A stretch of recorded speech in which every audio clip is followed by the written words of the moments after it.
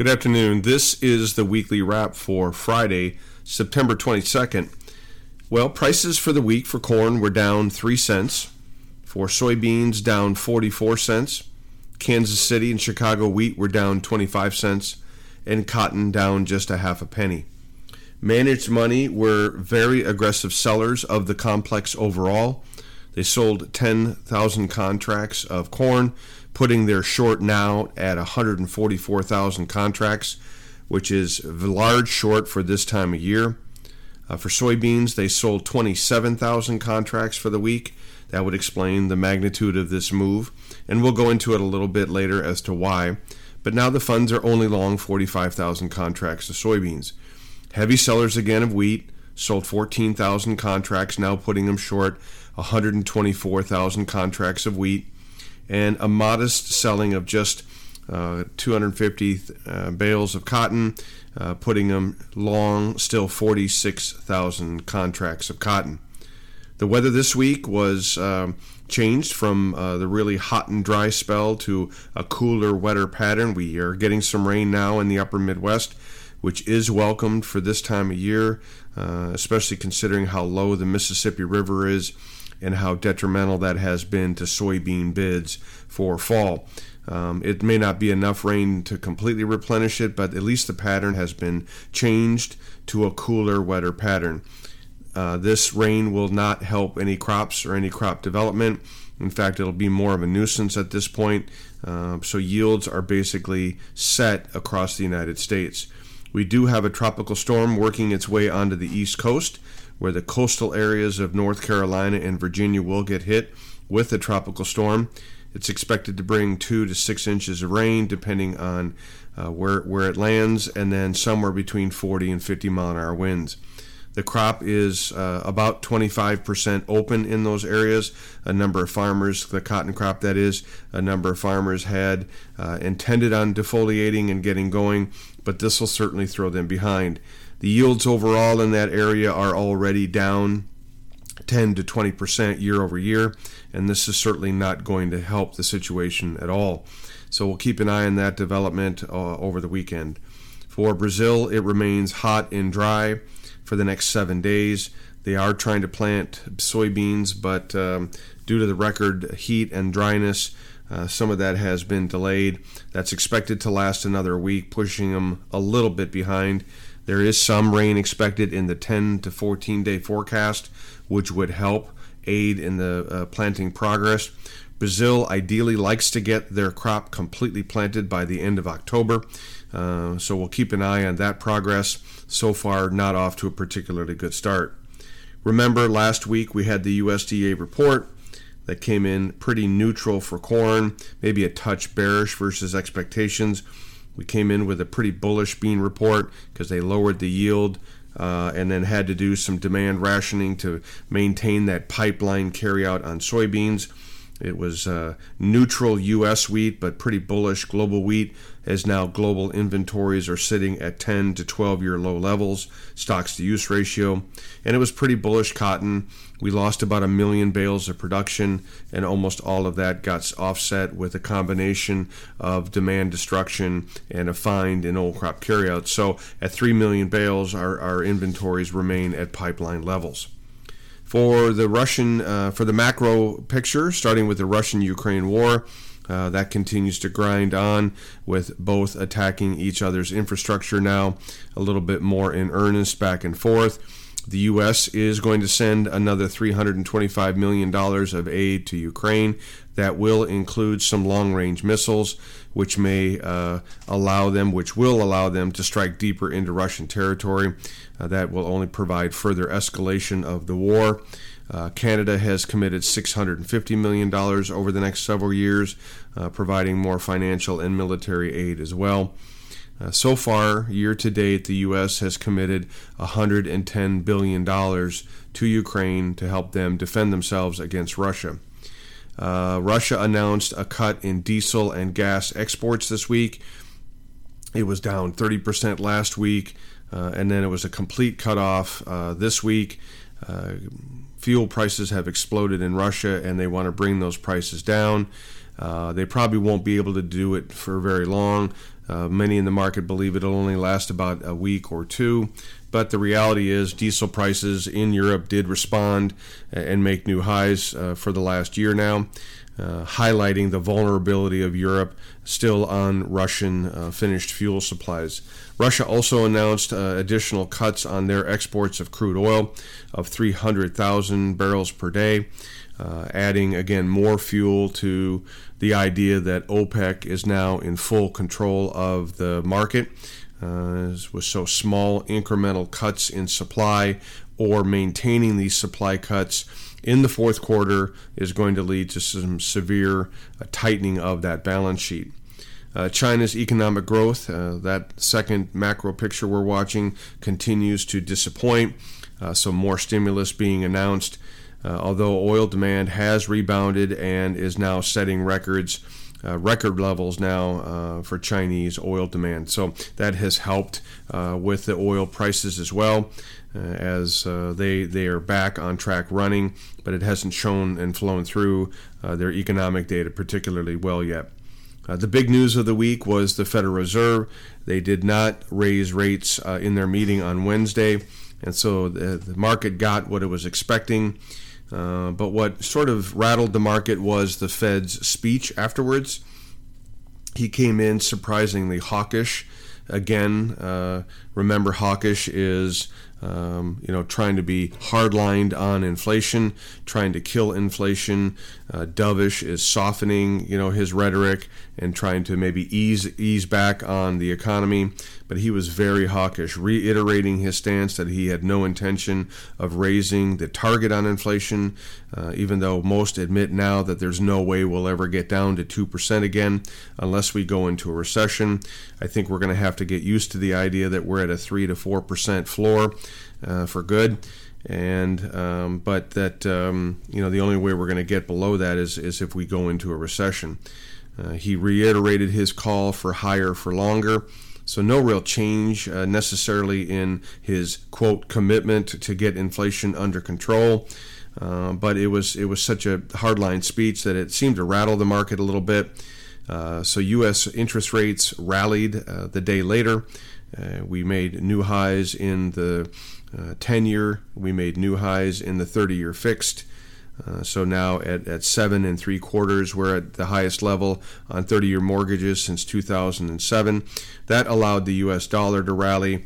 And on Thursday, Friday, and for the good part of this week led to pretty heavy selling of commodities. And so that macro trade related to the Fed and the dollar and interest rates was probably the key feature of our grain complex and even cotton this week, as managed money lightened the load quite aggressively on their positions in grains. For the fourth variable that we're going to track on the macro level, crude oil, we've been talking about it for a while, but it has now become front and center as a very, very important variable in relation to our industry. OPEC has now announced that they believe there will be a 3 million barrel per day shortfall in the fourth quarter. That reiterates the idea of a price call of at least $100 a barrel by the end of the year. There have also been problems with refined oil inventories. And so the combination of crude oil and finished fuels are at 5-year low levels versus this time of year. So we're going to definitely, continue this squeeze on crude oil. And my call of seeing that at $100 a barrel by the end of the year maintains, and that will generally be supportive of the grain complex over the long run. U.S. yields on grains early on remain highly variable. It's very clear that eastern parts of Illinois, Indiana, and Ohio that got rains are having good yields. The central part of Illinois, okay, right at trend. But then if you go into western Illinois, into Iowa, into Minnesota, into Dakotas, and parts of Nebraska, there are some areas that got rain that are having good yields.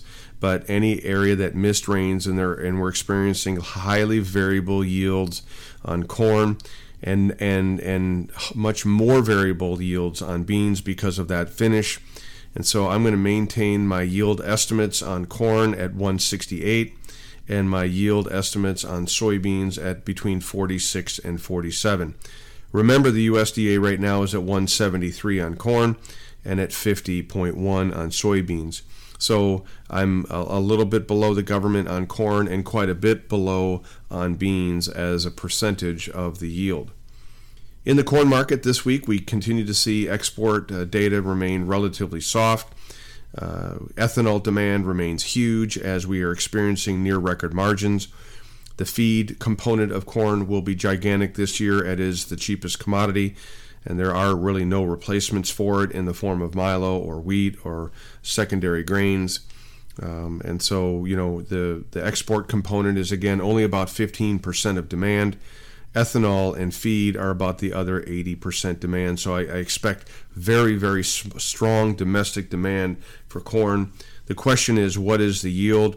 And, I'm of course, skeptical of the USDA data and will be until that January report. Funds have meanwhile built out a massive short position, so they clearly believe the USDA yield number and the data.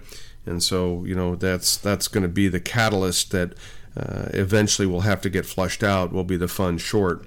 Seasonals for corn say that we typically, the 5-year seasonal pattern says we make our lows in early September for corn. But the 10-year pattern says we will make our lows in corn next week. So it looks like we're tracking, hopefully, a lot closer to the 10-year pattern, and we will carve out a low for corn for the year sometime next week. For soybeans, exports remain okay. China was in for a couple of purchases during the week. We're still running a little bit behind the USDA estimates, but I expect that to improve as Argentina's crush continues to slow, and as the weather concerns coming out of Brazil continue to lay in the background. I think that will force China into the market. And then I also think these record low yields, I think China's laying low on the yield estimates to get too aggressive on U.S. purchases. But if yield data continues to come in lower than expected, I think that will force China's hand back into the U.S. market. U.S. crush margins remain very, very high. $2.20, $2.30 is where we ended the week nationally. Some areas still experiencing closer to $3 crush margins. And so, we're going to see extraordinary crush demand. We do have several new plants coming online. And so, that component of it will remain very, very strong. The river is quite low. The Mississippi River, where we're loading for export, that has hurt bids for basis levels along the river. And so we've experienced a time of year where we do have farmers selling. Farmers will be likely to sell their soybean crop for cash flow and hold their corn. And so it's not too surprising necessarily that soybeans bases have weakened here this last couple of weeks with that low river affecting our ability to provide good export liquidity. The seasonals for soybeans, similar to corn, show that the 10-year shows that next week will be our lows for the year, but that the 5-year seasonal pattern said that our lows typically come in early August, and that, of course, has not happened. So hopefully we're following the 10-year seasonal on beans as well, and that we carve out our lows for the year next week. Funds have liquidated a huge portion of their positions, and so they don't have very much length. And I think, as I still believe the yield is going to be quite a bit smaller than the USDA, not going to be able to verify that till after the first of the year. There's still some serious volatility in this market going forward with a tight stocks-to-use ratio and a yield that could slip well under 50 bushels. For cotton, the market, we are experiencing very poor export sales. That has been the main thesis of why we can't break out in this $80 to $90 range. But behind the scenes, we continue to see the crop deteriorate. The government hit us again with a 1 million bale drop in their last report from 14 to 13 million bales. But as these abandonment numbers continue to climb in West Texas, remember the government's at 22% abandonment this year versus 47% last year. If we just hit right down the middle in the low 30s, low to mid 30s, this could take the crop down to 12 million bales. There still might be another 1 million bale hit on the production. If for some reason the abandonment climbs to say 40%, which would still be under last year. It would make sense that, with the rains in West Texas that we got early, we won't have an equal abandonment, but it might get relatively close. 40% abandonment, and you might be talking about 11 million bale crop.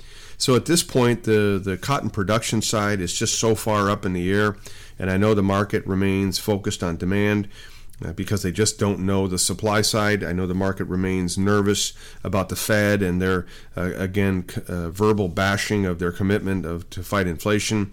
But cotton seems squarely stuck in an 80 to 90 cent range. We'll talk more about the price implications here in just a second. It's interesting to note that soybean oil here has recently flipped from now the bulk of the U.S. soybean oil demand used to always be for food and food use, and is now for refining for renewable diesel.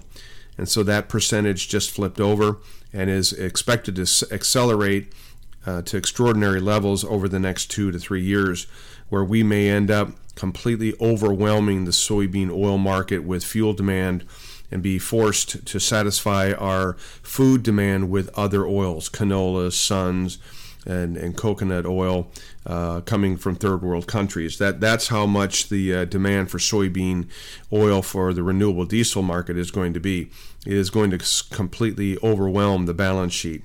What's interesting about that development is that'll force soybean oil to be tied much more closer to crude oil and finished refined products like diesel.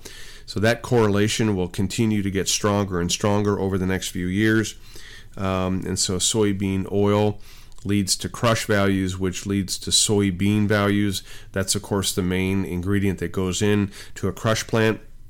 And so what you're going to see over the next year or two is the correlation between crude oil and soybeans tighten to very, very close correlations. And since I remain quite bullish crude oil over the next 6 to 9 months, even next year, I expect soybeans to find a base here quite quickly, the market to readjust their view on what they think soybean oil is worth, and consequently soybeans. But over the next few years, that correlation is going to strengthen by quite a bit. We're also watching Argentina's crush. Remember, they had that collapse of their crop. They were supposed to make 50 million metric tons. They made 20. Their crush is completely collapsing now. They're running at 30% of capacity. And the estimate by the market is that they will be down to 10% capacity in the fourth quarter. Remember, they will not get any new soybeans in Argentina until March. So they will be running at an incredibly low capacity for the last 6 months of their marketing year. In an unbelievably stupid move, the government chose to alter the currency to the advantage of the farmer and let them liquidate soybeans. So they ended up selling a ton of soybeans over the last 3 weeks for the government to get revenue in, but they've essentially run their own crushing industry out of soybeans. Of course, this is just a robbing Peter to pay Paul for the government, but it will come to the U.S.'s advantage starting in October all the way through March, where we will dominate the global crush market, not just the domestic value for soybean oil. I'll summarize my view of the whole market with the idea that we're sitting at pipeline inventories, stocks, tight stocks to use ratios on soybeans, on cotton. And so, it's silly to get too excited about any price action here over the next month or two or even 3 until we can nail down these yields, because, of course, any production hiccup leads to big tightening of demand at some point, and most likely that has to come out of export demand because domestic use remains so strong. Corn does have quite a bit of a bigger buffer in it. At a 2 billion bushel carryout, we need to move the needle by 600 million bushels in order to get that balance sheet on its own for its own volatility. A 4 or 5 bushel yield loss would only be about 400 million bushels of that. We're still going to need to see some demand increase. So corn will be ultimately pulled up by the other commodities. But we're going to need to see some improvement in demand here, and I think we will going into the fourth quarter of this year. The wheat market, we've seen, just an incredibly stagnant market with, U.S. inventory sitting at record low levels. global inventory is sitting at record low levels, but Russia still having plenty of wheat to pump onto the market. That's gotten the market, since the volatility in the Ukraine war has left the market, funds have very comfortably built out just a gigantic short position in the wheat market, and their risk is dual purpose. It is a ultimate tightening of the balance sheet and a geopolitical risk. If for some reason the Baltics export scene were to see some a bombing of a ship or getting taken out, these funds would get completely flushed out. But I still think wheat, based on its own balance sheets, is ultimately $1 or $2 a bushel undervalued. But if for some reason there's any geopolitical risk that gets put back into the market, you're talking about something closer to $3 to $4 a bushel rally. Excuse me. So in the final analysis, here's what I'm expecting for prices. I'm expecting corn to rally back to $5.50 by year end. That will be based on yield losses and seasonality. I'm looking for corn to rally back closer to the $6 mark by the end of next year, first quarter of next year, as the real yield gets dialed in and the influence of record high crude oil prices filters through into the ethanol market. Soybeans, I'm looking for $15 by the end of the year. As the global crush market continues to come, will be forced to come to the United States, and a recognition of the idea that we're going to be below 50 bushels on the national yield. Ultimately, I'm looking for the crush to continue to skyrocket with that soybean oil correlation to crude oil, and I'm expecting $16 and higher after the first of the year. The wheat market will continue to struggle, with funds having a firm lock on this market, keeping Chicago wheat under pressure. But I think by the year end, we can still see $7 to $7.50 wheat for Chicago and $8 to $8.50 in Kansas City. But it won't be till after the first of the year, when the global macro reinflation trade comes back on, that we'll see, I think, Chicago closer to $8 to $9 next year, and Kansas City closer to $10 to $11. Cotton, based on its seasonalities, could struggle here for the next 30 days with harvest pressure, but I do think once the crop gets put away, I think it'll be a very quick, very fast harvest. I think we could see 90 to 95 by the end of the year on cotton, and then ultimately after the year, I'm expecting prices at $1 or higher as we fully digest the scale of the yield losses in the United States and the idea that cotton is an extraordinarily expensive crop to plant, and it'll be very difficult to add acres next year. So I think we'll have a big battle for acres next year, and I'm looking for cotton to be back above $1 sometime after the first of the year in the first quarter. Okay, those are the updates on the market. I appreciate your time. These are my opinions and not those of ADM or ADMIS. Thank you.